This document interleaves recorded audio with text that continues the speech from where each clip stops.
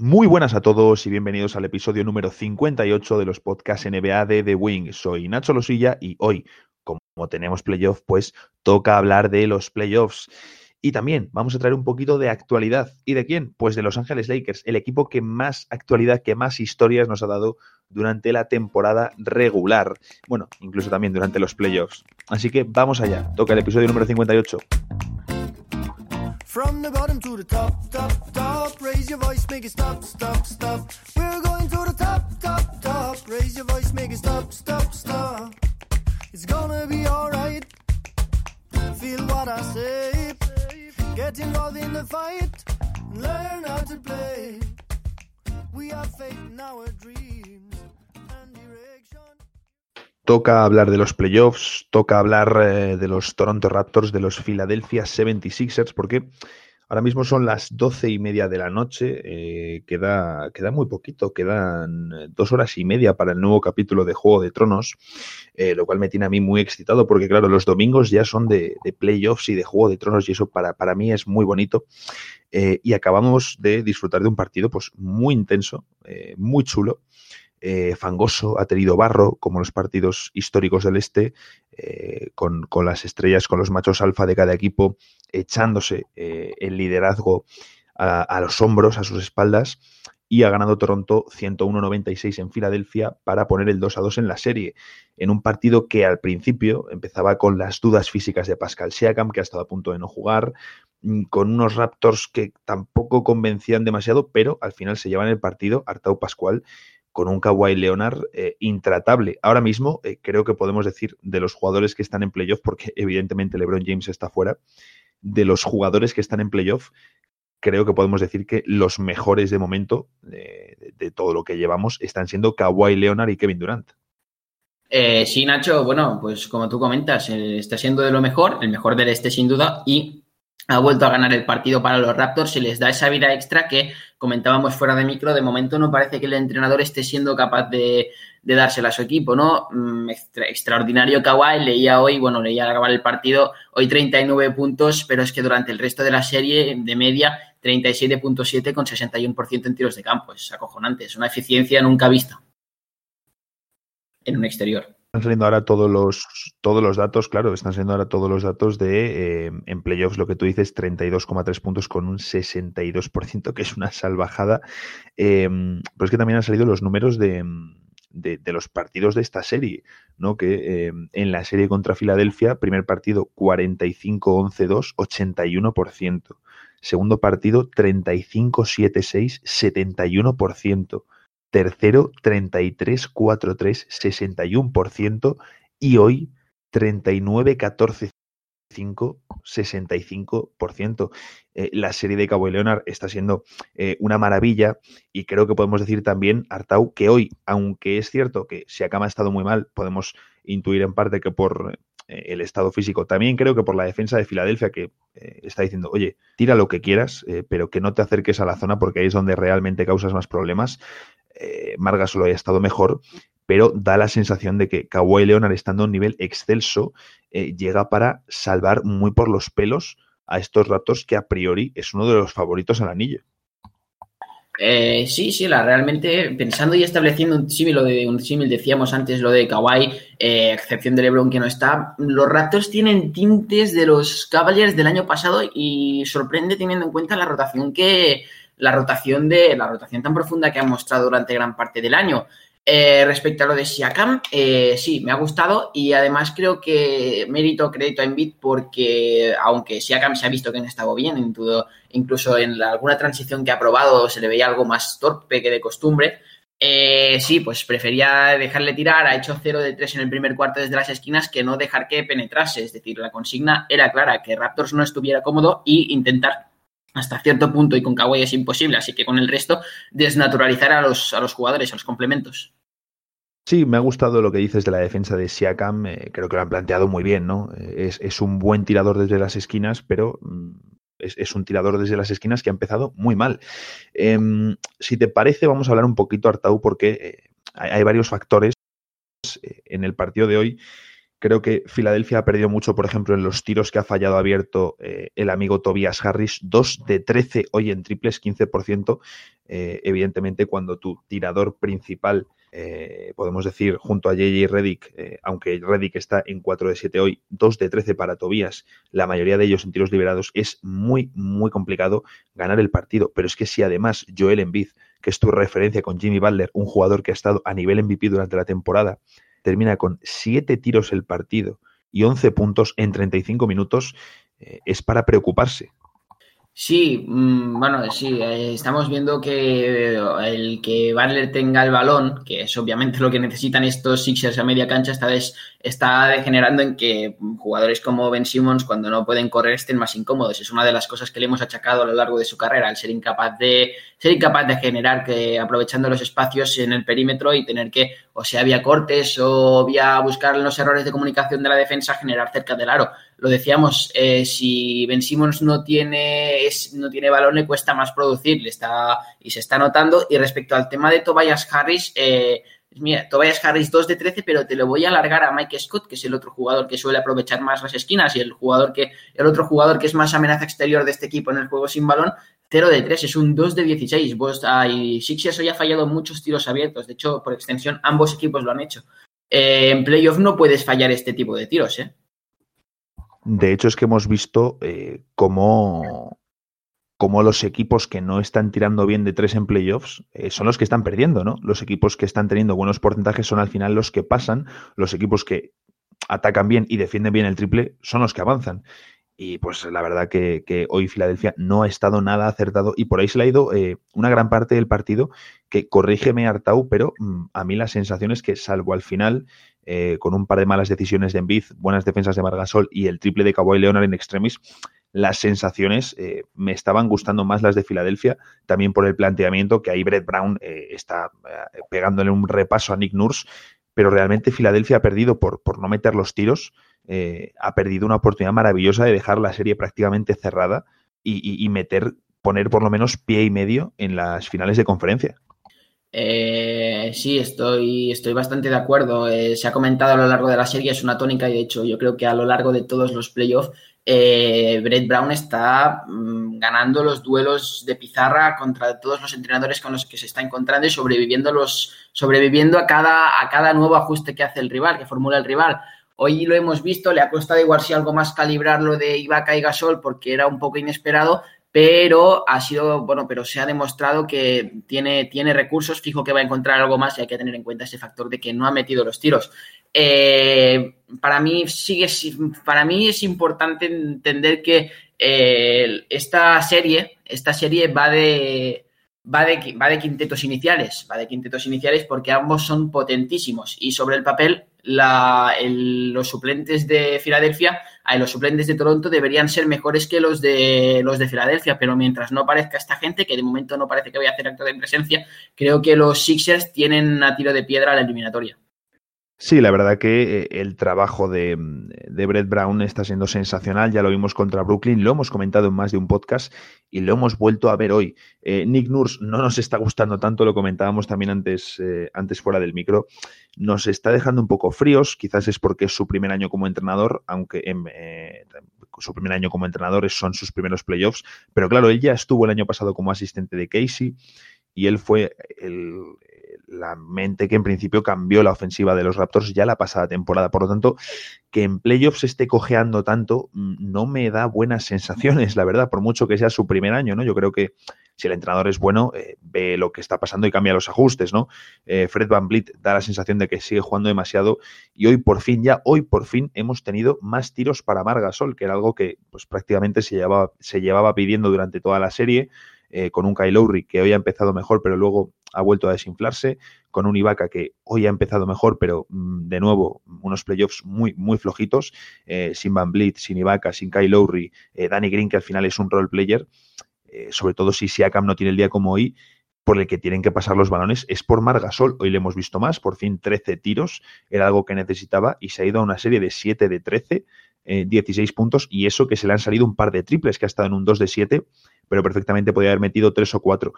Creo que Toronto tiene que seguir en esta línea de alimentar a Marc Gasol porque aparte de que él está con mucha confianza porque es su mejor oportunidad de conseguir algo serio en la NBA, es porque realmente por ahí tienen una segunda, tercera vía de anotación que ahora mismo es la mejor o la más fiable del equipo por detrás de Kawhi.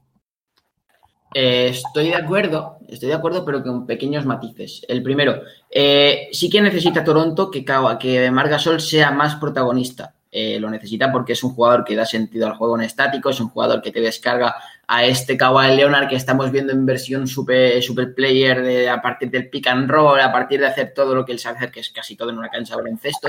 Pero creo que más que traducirse esto en tiros, en principio tendría que traducirse en estos famosos elbow touches que tanto le gustan a él, esos balones recibidos al poste bajo, esta capacidad para reaccionar rápido ante los 2 contra 1, llevar el balón dentro o fuera, bueno, todo eso algo que es casi académico en los point centers actuales.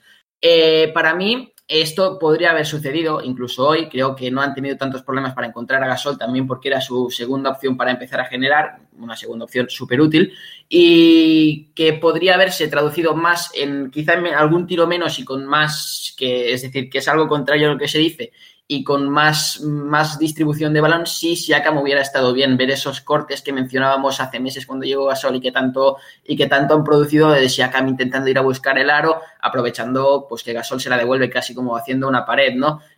Habrá que ver. Yo creo que en el Game 5 será muy importante que sigan encontrando así Gasol y que Siakam se haya recuperado para volver a ver esta seña de identidad de los Raptors, que al fin y al cabo en unos Sixers que también carecen de rim protector cuando no está Embiid, que es poco en los playoffs, pues tanto sufren. Ese es el asunto, así está un poquito ahora mismo la eliminatoria. No sé qué sensación te llevas, pero yo por un lado veo a unos Sixers que están jugando bien a nivel táctico, pero Joel Embiid también por las lesiones no está pudiendo hacer sus mejores playoffs. Ben Simmons, te lo comentaba antes, hoy ha tenido un partido muy, muy desaparecido porque cuando tiene el balón Butler, que tú lo decías, es algo que necesita el equipo, sobre todo porque Toronto no tiene forma de defender a Jimmy Butler, especialmente en las situaciones de bloqueo y continuación, que es algo que le encanta jugar a Jimmy. Es que Simmons se queda apartado, el pobre, se queda en el poste bajo, no sé si por, supongo, mandamiento de Brett Brown, que el nivel táctico de este equipo está trabajadísimo, y el asunto es que pasa inadvertido en el ataque, ¿no? Creo que le tienen que involucrar más con los bloqueos, pero en Filadelfia hay algo que como que no me termina de convencer, porque todos los días alguno del quinteto titular se sale. Hoy ha sido Jimmy Butler, pero siempre cojean en algún lado, ¿no? Siempre se quedan cortos por alguna parte. Y luego los Raptors, que tienen una de las rotaciones, yo creo que la rotación más profunda de toda la NBA, y eso que ahora mismo están sin OJ Anunoby, con Jeremy Lin también, que no está jugando, parece ser por lo fastidiado que está, pero tampoco están terminando de realmente jugar a gran nivel más allá de Kawhi Leonard. Están necesitando un Kawhi extraordinario. Por lo tanto, ninguna de las dos partes creo que termina de convencer. Te pregunto, Artau, ¿qué crees que va a pasar en lo que queda de serie? Sabiendo que ahora, después de este Game 4 y con la eliminatoria empatada 2-2, volvemos a Toronto y los Raptors tienen de nuevo el factor cancha. Sí, yo creo que... Bueno, déjame hacer un inciso pequeño, muy pequeño, que es que el banquillo de los Sixers, como decía antes, no está pareciendo tan dramático porque fíjate si está mal el de Raptors, que no hay nadie que sea capaz de igualar el nivel de James Ennis. Aquí lo dejo. Después, sobre cómo veo la serie, creo que los Sixers lo han tenido, hoy podían haberlo dejado casi cerrado, y sobre todo porque creo que salían desde una posición superior anímicamente y con el factor Wells Fargo Center, pues contando para ellos. Al no haberlo hecho, creo que han ganado una vida extra los Raptors, una vida que en el Scotiabank Arena difícilmente van a desaprovechar. Creo que saldrán en tromba.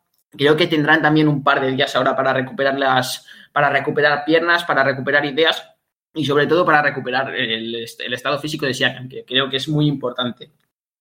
Sixers tiene que volver bueno, claro, es que es casi injusto porque las sensaciones suyas están siendo infinitamente superiores. Es decir, cualquier que estuviera viendo la serie olvidándose de cómo va y viendo solo los partidos diría es que los Sixers están por encima, son infinitamente mejores, haciendo el mejor baloncesto para mí el mejor baloncesto colectivo de su temporada.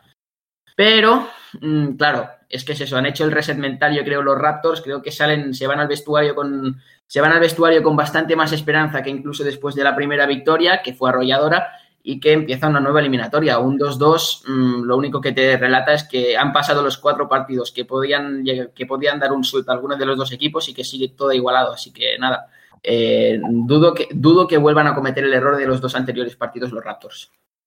Arrepentir muchísimo Filadelfia de la oportunidad que han dejado escapar hoy porque, lo dicho, ahora la serie vuelve a Toronto y es que lo tenían todo para dejar la serie prácticamente muerta, para tener una oportunidad luego de vuelta en el Wells Fargo, cerrar su clasificación a finales de conferencia y sobre todo cargarse a unos Raptors que hoy tenían una must win, al igual que los Celtics mañana, que ahora hablaremos de ellos, porque si hoy perdían los Raptors se ponían 3-1 en contra, con Kawhi Leonard terminando contrato y malas sensaciones evidentemente si hubiesen perdido, porque hubiésemos tenido otro partido extraordinario de un Kawhi mal acompañado. Y mañana los Celtics, mañana, cuando estéis escuchando esto, la próxima madrugada, los Celtics se juegan un 2-1, tienen que poner el 2-2, es otra must win, porque como pierdan 3-1 en contra, Kyrie Irving, agente libre en verano. Entonces, partidos fundamentales para ambos equipos. Y precisamente queremos hablar ahora de esa serie, de la serie de Bucks y Celtics.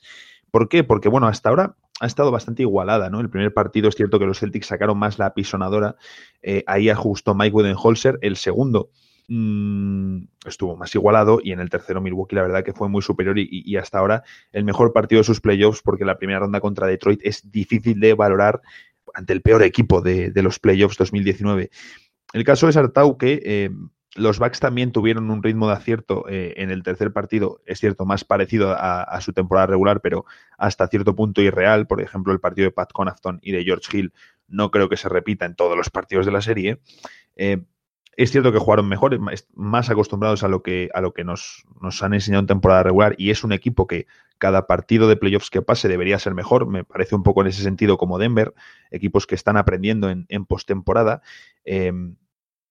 Pero los Celtics, evidentemente, sabemos lo que son, no se les puede dar por muertos. Y mañana puede estar Marcus Smart en el partido.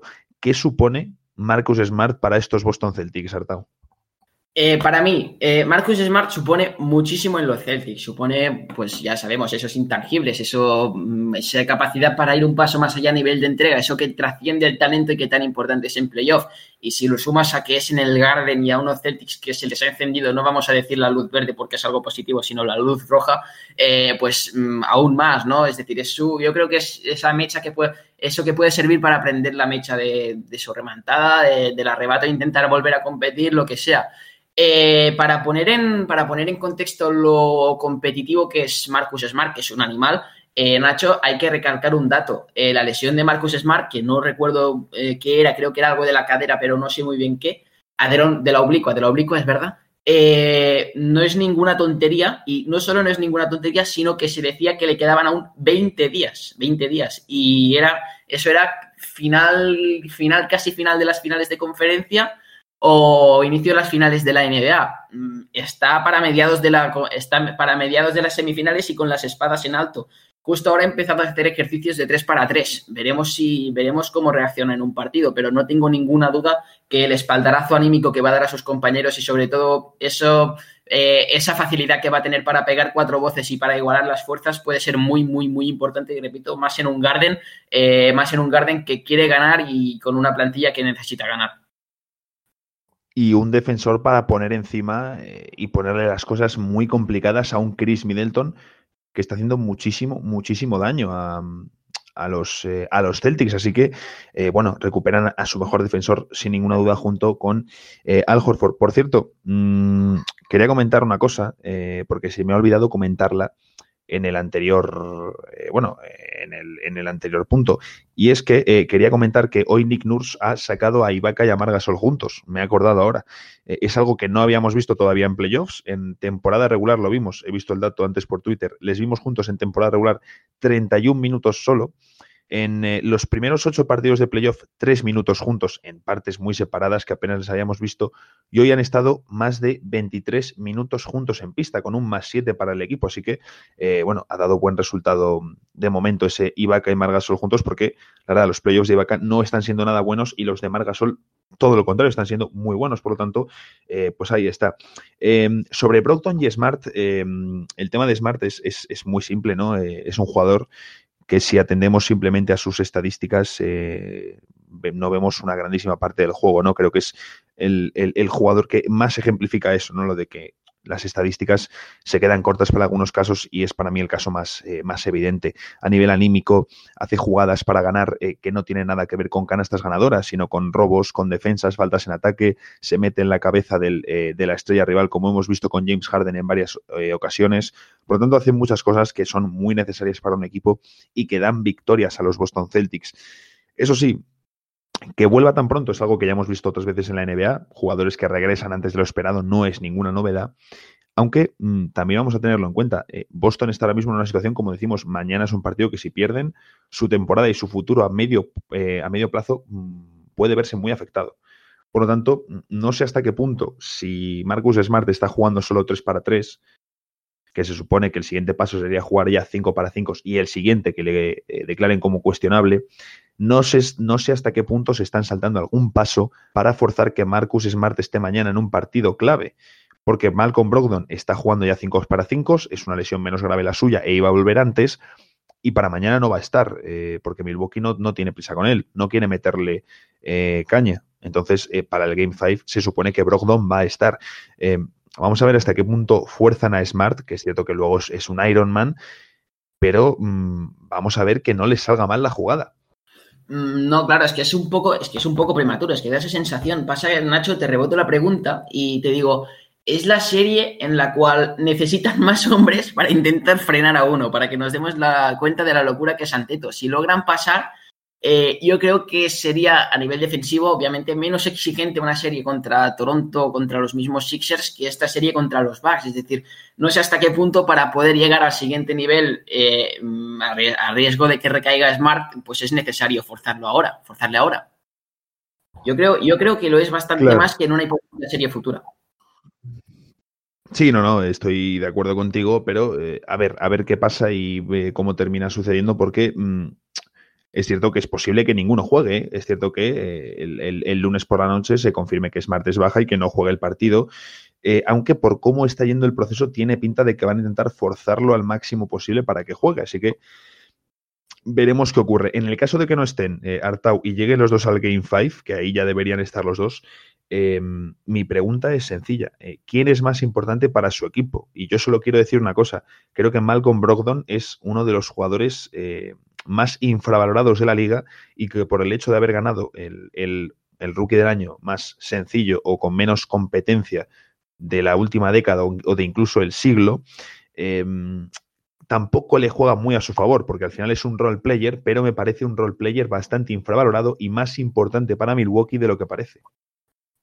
Sí, coincido completamente contigo en lo de infravalorado con matices, pero también porque siempre pienso que lo de infravalorado va en función de cómo lo valore cada uno, pero sí que en vistas a lo general bastante infravalorado. En mi caso no, y en el tuyo creo que tampoco. Después, sobre cómo va a aportar Brogdon, yo creo que influye más Smart en Boston porque es eso que les permite ir un paso más allá, repito, pero me parece que el plan B que no hemos visto de Milwaukee, porque a mí me da que aún no lo hemos visto y no sé si lo tienen y tampoco sé ya si les hace falta tenerlo o no. Hoy me comentaban que el plan B de Milwaukee es, como diría Johan Cruyff, mejorar el plan A. Bueno, pues necesitan la mente de Brogdon. ¿Por qué? Juego sin balón, buen tiro, buena defensa, todo, y sobre todo estabilidad a media cancha. Es muy importante tener jugadores así, puede producir mucho con balón o mucho sin balón y además puede amoldarse a las virtudes del resto, puede jugar en cualquier registro y es el mejor socio de Antetokounmpo, creo que incluso he dicho para Antetokounmpo en alguna ocasión. Condiciona mucho y además puede ser un quebradero de cabeza para los balances de Boston y tal. Habría que ver, tampoco sabremos en qué estado volvería. La fascia plantar es una lesión un poco un poco complicada de tratar en su regreso, pero vamos, que en playoff nadie gasta nada, nadie se ahorra nada y que por esfuerzo no va a quedar y que me parece que si llegan, estén mejor o peor, llegan para sumar desde el primer momento. Desde mi punto de vista, ya te digo, ligeramente y sobre todo en el Garden es más importante Smart para Boston y fuera del Garden ligeramente puede llegar a ser más importante Smart para Boston que Brogdon para Bucks y eso también habla genialmente bien de Smart, pero que no hable mal de Brogdon porque, claro, es que lo que te aporta Smart está a otro nivel. Qué fácil es hablar contigo, Artau. Es que casi siempre estoy de acuerdo, macho. Me lo pones muy fácil porque a mí que me gusta que haya un poquito de tralla y que nos peguemos contigo nunca me puedo pegar, macho. Nos ponemos aquí a hablar y coincidimos en en casi todo. Me ha gustado la puntualización que has hecho de dependiendo de, bueno, un jugador es infravalorado o sobrevalorado, dependiendo de cómo lo valores, efectivamente. Yo siempre que hablo de un jugador infravalorado o sobrevalorado, me refiero, digamos, un poco al público medio NBA, ¿no? A un público, pues, que público sobre todo español, que es al final, pues, la comunidad que yo tengo más cerca, que por horarios no puede seguir todos los partidos y que a lo mejor pues se influencia por vídeos de highlights, por cuentas con muchos seguidores que tampoco ven los partidos todas las noches, por periodismo más de entretenimiento de NBA, por las valoraciones del 2K que también a veces hacen mucho daño cuando no son justas y en ese sentido yo creo que Malcolm Brogdon es un jugador infravalorado, sobre todo para un equipo como Milwaukee. Yo una vez le definí en Twitter y esto me dijo un seguidor de los Bucks que a él le parecía una definición muy buena, así que si me lo dice un seguidor de los Bucks, pues a misa. Yo le dije que para mí Brogdon era no sé si dije un descaro silencioso o un silencio descarado, algo así dije, pero me parece un jugador que no hace absolutamente nada de ruido en pista, pocas veces tiene, digamos, el balón en las manos para actuar mucho tiempo, pero aparte de que tiene una productividad enorme tirando, de hecho terminó la temporada en el club del 40-50-90, un club en el que solo hay estrellas de la NBA, Steve Nash, Stephen Curry, Kevin Durant, Larry Bird, y está él, es decir, es algo bastante curioso. Luego, defensivamente, creo que también es una bestia y que le va a venir muy bien a Milwaukee recuperarle. Y yendo hacia el aro, creo que también es un jugador bastante infravalorado porque leí varias estadísticas de en tema de drives, de penetraciones, era de lo mejorcito de la liga y de lo mejorcito de los Bucks, que además utilizan mucho las penetraciones. Por lo tanto, sí que coincido contigo en que Smart es más importante porque creo que hay aspectos del juego donde Brogdon es mejor, pero Smart te da ese punto de pasión, de carácter, que además los Celtics necesitan mucho ahora, ¿no? Con un equipo que no está siendo consistente, que parece que depende en exceso de Kyrie y de Horford en ataque para hacer las cosas, porque Tatum, lo decía Gonzalo Vázquez el otro día, se ha metido Andrew Wiggins en su cuerpo durante esta serie y de momento pues parece que se... No estoy de acuerdo con eso de Gonzalo. Un día lo vamos a debatir, pero no estoy de acuerdo. Para mí Jason Tatum en esta serie está pasando muy, muy desapercibido, no está involucrado absolutamente nada en el juego. Su selección de tiro sigue siendo un poco Kobe Bryanesca. El otro día, por ejemplo, tiró mucho de 3, creo que fue 5 triples, pero es que falló los 5. Me está dejando muy frío Tatum en esta serie. Entonces yo creo que lo de Wiggins pues me gustó. No creo que se refiriese tanto al hecho de a nivel de juego, sino a nivel de actitud. Creo, no lo sé, lo mismo Gonzalo, si nos escucha me corrige, pero me daba esa sensación de un Tatum muy apartado, con la sangre fría, todo lo contrario a lo que estamos habituados a ver o lo que vimos en primera ronda contra Indiana. Vale, aquí igual nos enrollamos un poco, te aviso, pero a mí me parece, ya te digo, Gonzalo es un crack y bueno, y sabes, está otro estadio, tío, ¿no? Pero a mí me parece que lo que pasa con Tatum, y no sé cómo lo verás tú, pero más allá de lo que está haciendo en la serie, que para mí en la serie solo ha hecho un partido malo y fue el Game 2, para mí, porque en el Game 1 todo fue sobre ruedas para Boston y él solo tiró 5 veces, en parte porque no se le necesitó más y pudieron empezar a repartir todo porque fluyó. Yo, por ejemplo, anoche, sí, creo que fue anoche en el partido, hace un par de noches, vemos a unos Celtics que en ciertos momentos llegan a depender de él. Yo soy reacio, mira, yo en la NBA soy reacio a la media distancia, a mí no me gusta, pero hay dos excepciones y media en las cuales sí que la tolero, que son las de Kevin Durant, los ISOs de Kevin Durant, y hablo individualmente, no hablo a nivel colectivo, que sí que en contextos de flow offense tipo Warriors y tal, sí la acepto, pero a nivel de ISO puedo aceptar la de Kevin Durant porque es una máquina y te tira casi desde el techo del pabellón, a Kawhi Leonard porque también se la genera para él mismo, y la que medio acepto es la de Tatum en ciertos momentos porque me parece que tiene potencial para desatascar y porque no hay que olvidar que su naturaleza en el juego es esa. Yo creo que Brad Stevens ha hecho un trabajazo intentando que Tatum haya quedado, entre comillas, encasillado y aceptándolo bien, a ser un jugador que tire de tres y que penetre, pero llega un momento que es casi imposible de evitar, y creo que el año que viene será del todo imposible de evitar, que Tatum empiece a asumir esas responsabilidades. Muchas veces su 1 para 1 va a acabar en media distancia porque, repito, es lo que él ha hecho toda su vida.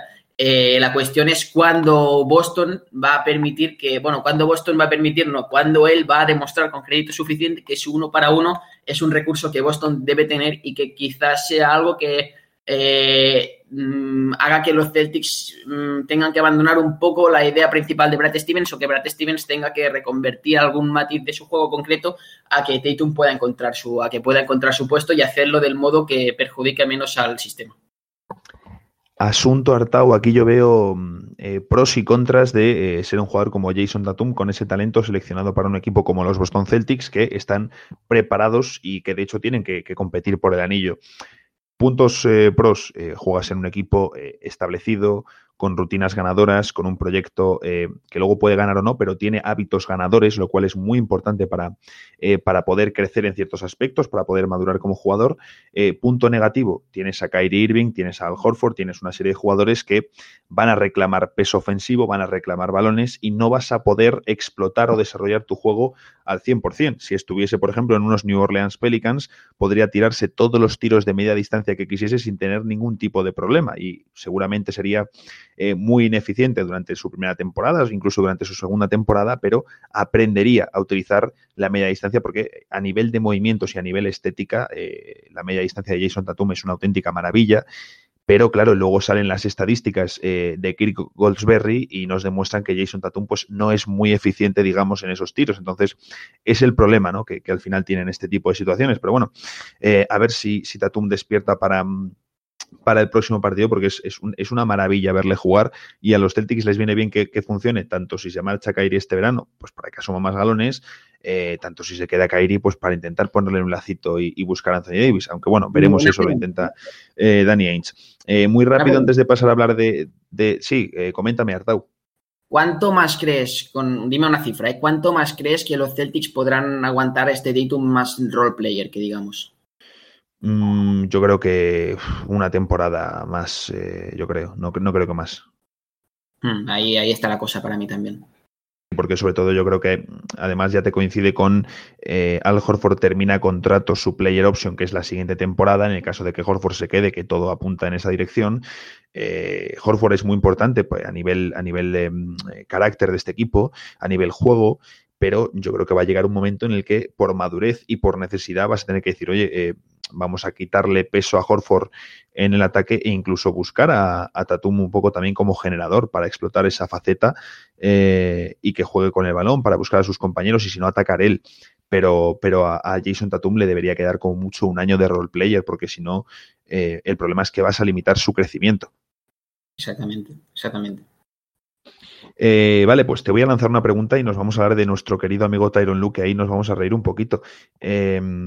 Muy sencillo, ¿quién crees que pasa? Celtics con Brogdon. Celtics con su querido Marcus Smart, que estarán ahí en el despacho dando palmas con las orejas cuando vuelva en el Game 4 o en el Game 5, o los Bucks con Brogdon ya de vuelta en el Game 5, se supone. El corazón me quiere hacer creer que Celtics, pero la cabeza me dice que los Bucks tienen mañana una oportunidad de oro para casi cerrar esto. Estás usando la técnica de contragafe. Muy bien. Yo la he utilizado también un par de veces en Twitter estos playoffs. No me ha funcionado, he de decirte. Yo creo que mañana van a ganar los Celtics, pero sigo manteniendo que los Bucks van a ganar la serie. A ver si de una maldita vez acierto alguna ronda. Y vamos a hablar ya de seguido de nuestro amigo Tyronn Lue, Artau, porque Yo como seguidor de los Phoenix Suns, pues el otro día tuve una buena noticia, que es algo a lo que no estoy habituado. Después del despido de Igor Kokoskov, se anunciaba en redes sociales, lo hicieron los Suns oficial pocas horas después, que Monty Williams había aceptado la oferta de 5 temporadas por ser entrenador de los Phoenix Suns. No nos vamos a enrollar con esta parte porque tenéis un artículo en el que he explicado tanto el punto de vista de James Jones, por qué se elige a Monty Williams, por qué Monty Williams era la primera opción de los Phoenix Suns en el mercado de entrenadores, que por cierto era el más codiciado, por eso sorprende un poco que elija a los Suns. Una buena noticia, desde luego, y luego, sobre todo, la parte importante, que parece ser que Robert Sarver, el propietario, ha admitido errores y que, bueno, está comprometido a dejar trabajar a Monty Williams. Yo ya he dicho que hasta que no lo vean no me lo voy a creer, porque despierta ilusión este fichaje, pero pues no hay confianza en el fandom de los Suns, normal y corriente. Pero Artau, no venimos aquí a hablar de Monty Williams, porque si nos ponemos a hablar de Monty Williams me pongo yo a hablar aquí solo y hago un monólogo. Venimos a hablar de lo que supone que Monty Williams elija a los Phoenix Suns, porque Monty era uno de los candidatos para ser entrenador de Los Ángeles Lakers, y en cuanto se confirmó el fichaje de Monty por Phoenix, varios periodistas, entre ellos Wojnarowski o Marc Stein, es decir, de lo más reputado que hay en toda la NBA, nos decían que el siguiente paso en el mercado de entrenadores era Tyronn Lue firmando con Los Ángeles Lakers. Así de primeras, seas o no aficionado de los Lakers, a ti te dicen Tyronn Lue firma con tu equipo, ¿cuál es tu reacción? Preocuparme un poco, la verdad. Es que no sé, a mí Tyronn Lue creo que como a nadie, no me demostró nada con LeBron y me demostró para mal sin LeBron. Así que, no sé, yo me preocuparía si mi equipo fichase a Lue. Luego es curioso porque evidentemente Tyronn Lue ha sido siempre el favorito de los Lakers, es decir, había gente que estaba dando nombres muy randoms. Yo mismo dije que creo que Marc Jackson era una opción muy buena o la mejor para este equipo. El caso es que los Lakers siempre han optado por un perfil de entrenador que pudiese tener buena relación con LeBron, con el resto de estrellas que quieren que lleguen. Pero claro, es un entrenador que a nivel táctico no ha mostrado nada. Sin embargo, Kevin Love, que ha estado con él en Cleveland y le ha tenido de esquinero porque era cómo utilizó Tyronn Lue a Kevin Love. Cambió, sí que es cierto que cuando llega Tyronn Lue, desecha lo de jugar con Timofey Mozgov de titular, pierde totalmente su rol en Cleveland y mete a Kevin Love como 5. Que eso pues, empeoraba la situación defensiva, pero también hay que reconocer que esa decisión permitió que Cleveland mostrase su mejor versión y ayudó de cara a conseguir el mítico anillo de 2016. El asunto es que incluso ese anillo de 2016 no se le da crédito a Tyronn Lue, pero luego llega Kevin Love y dice, no, la decisión de los Lakers, lo ha dicho estos días, la decisión de los Lakers de hacerse con Tyronn Lue es muy buena. Y yo creo que todos estamos un poco en la misma línea, ¿no? ¿En qué tiene Tyronn Lue? Tiene que tener algo para que los jugadores quieran entrenar con él, porque si LeBron James no quisiese a Tyronn Lue, tampoco sabemos hasta qué punto estará metido en el proceso de fichaje de entrenador, porque bueno, sabemos las típicas bromas, ¿no? De LeBron James, general manager y todo esto, ahora sin Magic Johnson, ya dirige él el cotarro. No sabemos hasta qué punto realmente está metido, pero si LeBron James no quisiese de vuelta a Tyronn Lue, que yo creía que era uno de los motivos por los que se marchaba de Cleveland también, porque J.R. Smith la cagó terriblemente con el no tiro del Game 1, pero Tyronn Lue no pidió tiempo muerto, es decir, él estaba también en la inopia. Pero sin embargo, si LeBron no quisiese jugar con él, estoy seguro que no le ficharían, pero le van a fichar. Por lo tanto, algo tiene que tener Tyronn Lue, no sabemos el qué, que al final los jugadores le quieren. Yo creo que, sobre todo, el motivo por el cual LeBron lo quiere, yo no me creo que LeBron no haya influido en esta decisión, se resume en 2 palabras, mano izquierda. Es decir, es un entrenador con mucha capacidad para, supongo, gestionar vestuarios con grandes egos, principalmente porque él no tiene. Conoce la casa de los Lakers, sabe lo que es ser jugador de la NBA, supongo que, es decir, entonces sabrá cómo hay que tratar a las referencias y no va a molestar mucho, es decir, no pondrá muchos inconvenientes en que LeBron se juegue a lo que LeBron quiera. Para mí, un equipo que tiene a LeBron, también te digo, la gente que dice LeBron general manager, LeBron entrenador, para mí un equipo que tiene a LeBron, lo mejor que puede hacer es hacerle caso a LeBron, porque por algo es el mejor. Pero, claro, es eso, es un poco un entrenador que, ya te digo, no pondrá muchas trabas a respetar a la autoridad deportiva. Así que me parece que además si traen más jugadores de caché, de renombre a los Lakers, tener a una figura así en el vestuario poco bélica puede ser muy importante, supongo. Va a ser importante también, me llama la atención, bueno, a nivel táctico, los Cleveland Cavaliers, es que esto ha sido un momentazo, lo tengo que repetir, antes del podcast, pues ha habido un momento que estábamos repasando un poquito de lo que íbamos a hablar, y cuando le digo, bueno, vamos a hablar tal, Lue a nivel táctico, nunca, Artau se ha echado a reír, porque bueno, pues Tyronn Lue a nivel táctico, ¿no? Ya no ha hecho mucha falta más, así que bueno, pues si alguna vez queréis hacer reír a Artau, ya sabéis lo que tenéis que decir. El caso es que es cierto que a nivel táctico nunca ha mostrado ningún tipo de ajuste, ningún tipo de cambio en playoffs, que luego vemos como un entrenador como Brett Brown con sus ajustes gana partidos. Entonces, es algo muy importante tener un entrenador que sepa ajustar en playoffs. Tyronn Lue en ningún momento lo ha hecho. O sea, en ningún momento. Las únicas diferencias tácticas que hemos podido ver fue con la llegada de Kyle Korver cuando llegó a los Cavaliers, y de todos modos, si te llega un jugador como Kyle Korver y no lo aprovechas tácticamente, como puedas tener a JJ Redick para destrozar al otro equipo, tu entrenador tiene un problema. Pero es que tácticamente a Artau no le hemos visto nada más allá de isolations y jugar el mismatch. También es cierto que tienes a LeBron y Kyrie, pero no hemos visto ningún tipo de ajuste en esos Cavaliers, y los Cavaliers que empezaron este año tampoco los quiero juzgar porque Tyronn Lue quería una cosa y la directiva otra. Sí, no, a ver, es decir, Tyronn Lue no podemos juzgarlo porque el equipo que tuvo era un equipo en el cual las piezas estaban muy marcadas en lo que había que hacer, y el otro equipo que tuvo, que fueron los mismos Cavaliers, pues era muy claro lo que no se podía hacer, que era pues casi nada, ¿no? No sé, yo ya te digo, yo creo que lo que hay que esperar de Lue básicamente es que sea un poco diplomático.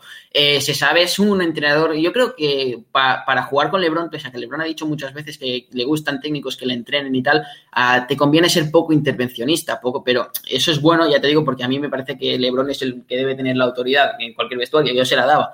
Espero de él en Lakers que contribuya también a no querer encender eso que es Los Ángeles, ese mercado. Es un entrenador que ya de por sí incita poco al marketing, incita poco a la promoción, incita a que no se hable de él, vamos, y creo que eso puede ser muy importante, sobre todo de cara a la temporada que viene, en la cual sabemos que, especialmente después de cómo se ha desarrollado esta, pues los focos van a estar mucho en los problemas que puedan ir surgiendo. Puntazo, me parece que hayas dado un puntazo, Artau. La verdad que eso es muy interesante. Se hablaba también de, por ejemplo, traer entrenadores asistentes reputados, traer a Tom Thibodeau, y que además creo que el papel de Tom Thibodeau ahora mismo como entrenador jefe está pasadísimo en la NBA. No creo que la NBA se ha comido. 45 por partido.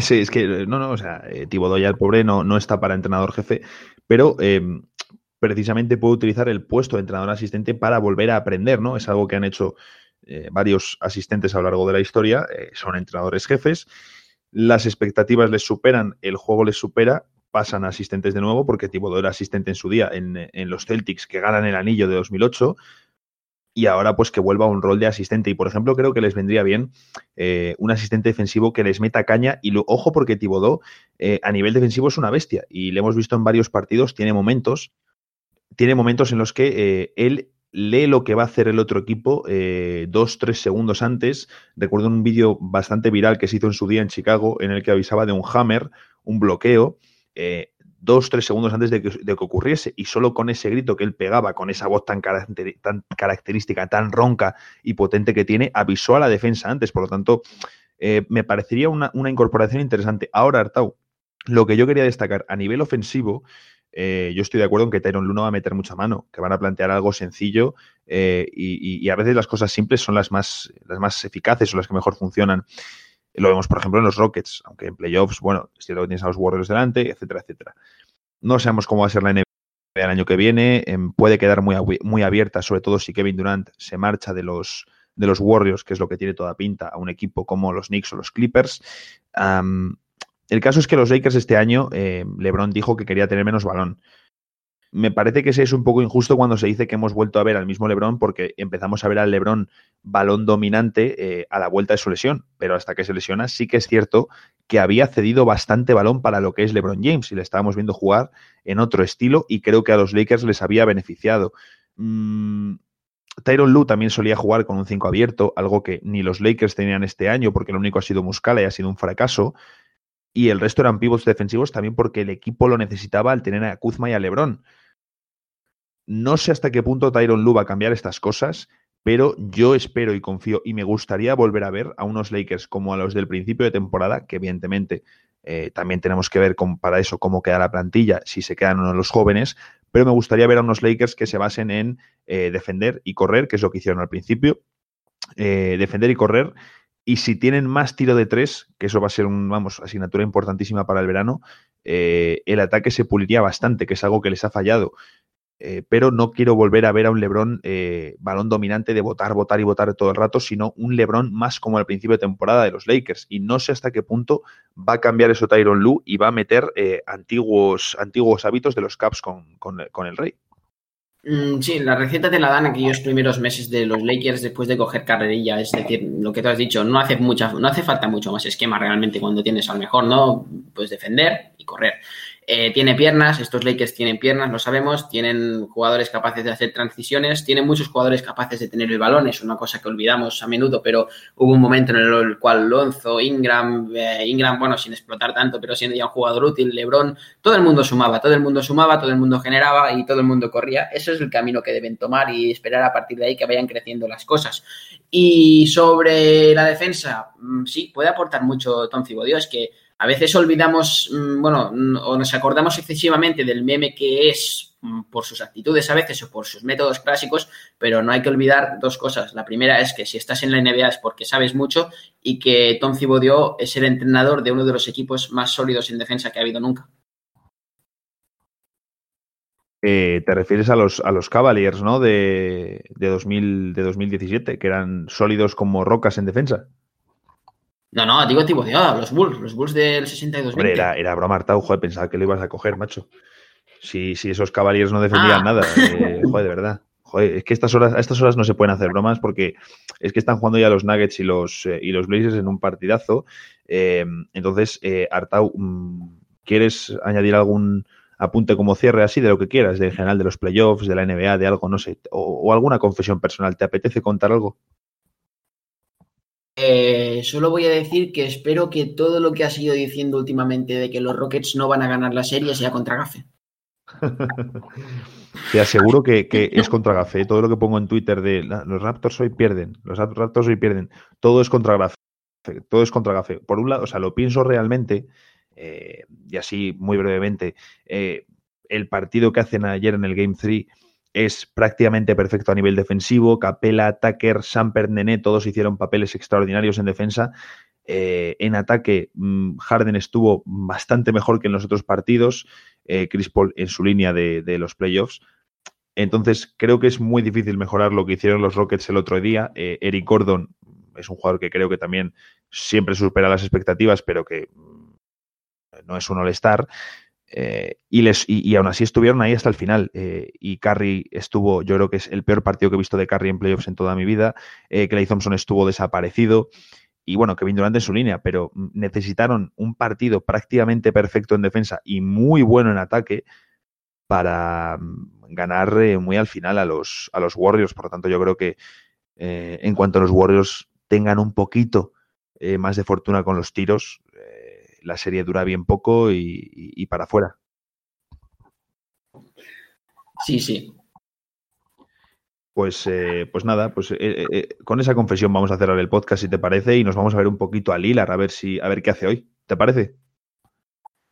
Me parece muy bien y vamos a disfrutar de este partido, a ver si es un poco más breve que el anterior, por favor. Bueno, lo mismo los que nos estén escuchando ahora se están descojonando un poco de nosotros porque cuando se habrán levantado ya sabrán cómo es el partido y nosotros estamos ahora empezando con él. Así que bueno, yo siempre me quedará que si el partido va mal, a las 3, Juego de Tronos.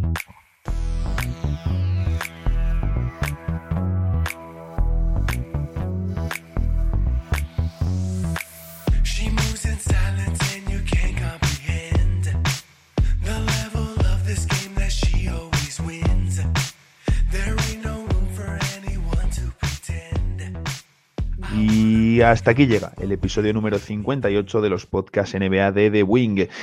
Muchísimas gracias, como siempre, por apoyarnos. Nos estáis dando buen feedback durante estos podcasts de los playoffs en los que estamos comentando bastante lo que ocurre en los partidos, las sensaciones que nos dejan, los ajustes de los entrenadores, es decir, un poquito detallando los partidos. Y nos estáis dando buen feedback, nos gusta y lo seguimos haciendo. Así que si queréis ver otras cosas durante estos podcasts, pues nos lo decís. Lo dicho, muchísimas gracias por apoyarnos, por escucharnos y nos volvemos a escuchar este miércoles en un nuevo episodio de NBA. Adiós. From the bottom to the top, top, top. Raise your voice, make it stop, stop, stop. We're going to the top, top, top. Raise your voice, make it stop, stop, stop. It's gonna be alright. Feel what I say. Get involved in the fight. Learn how to play. We have faith in our dreams.